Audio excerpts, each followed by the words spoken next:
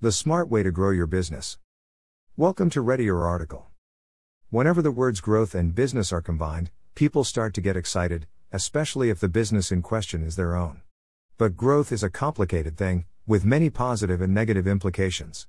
While growth usually means more profit, it can also mean a complete revision of the company, which can be a time-consuming and expensive task.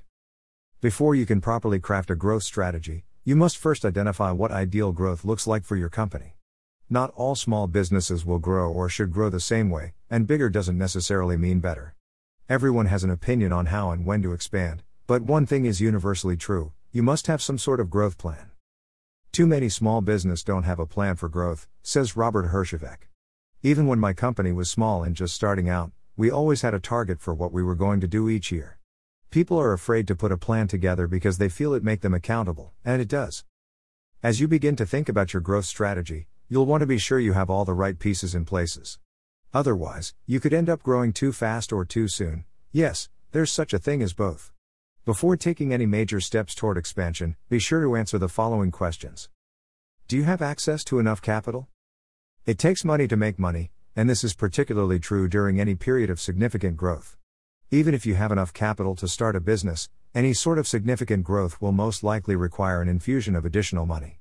According to leaders at the Small Business Administration, the biggest challenge facing small businesses right now is that too many good, creditworthy borrowers still can't find the capital they need to grow and create jobs. In other words, if you don't have access to capital, you may find yourself stuck in one place. Have you built the necessary infrastructure? Growing a business can be thrilling or terrifying, and often it's a little bit of both.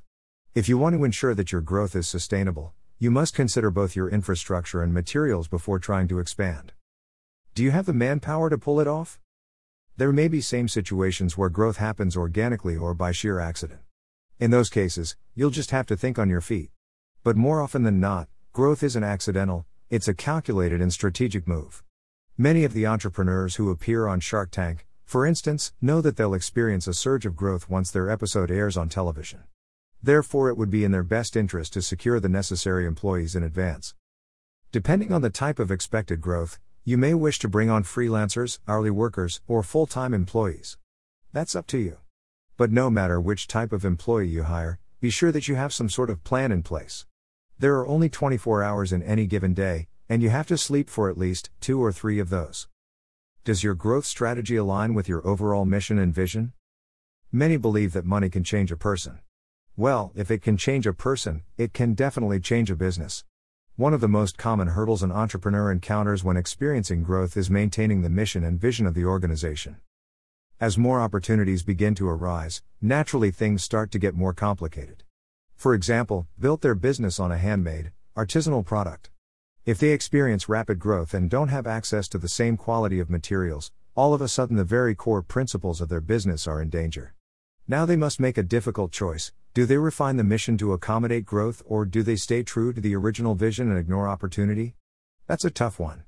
While there's nothing wrong with altering the fundamentals of a business, you must be aware of the effect it can have on the organization as a whole. When your business makes a promise, you sign an unofficial contract with the customer. When that promise is revised, so too is the contract, which could jeopardize your entire base.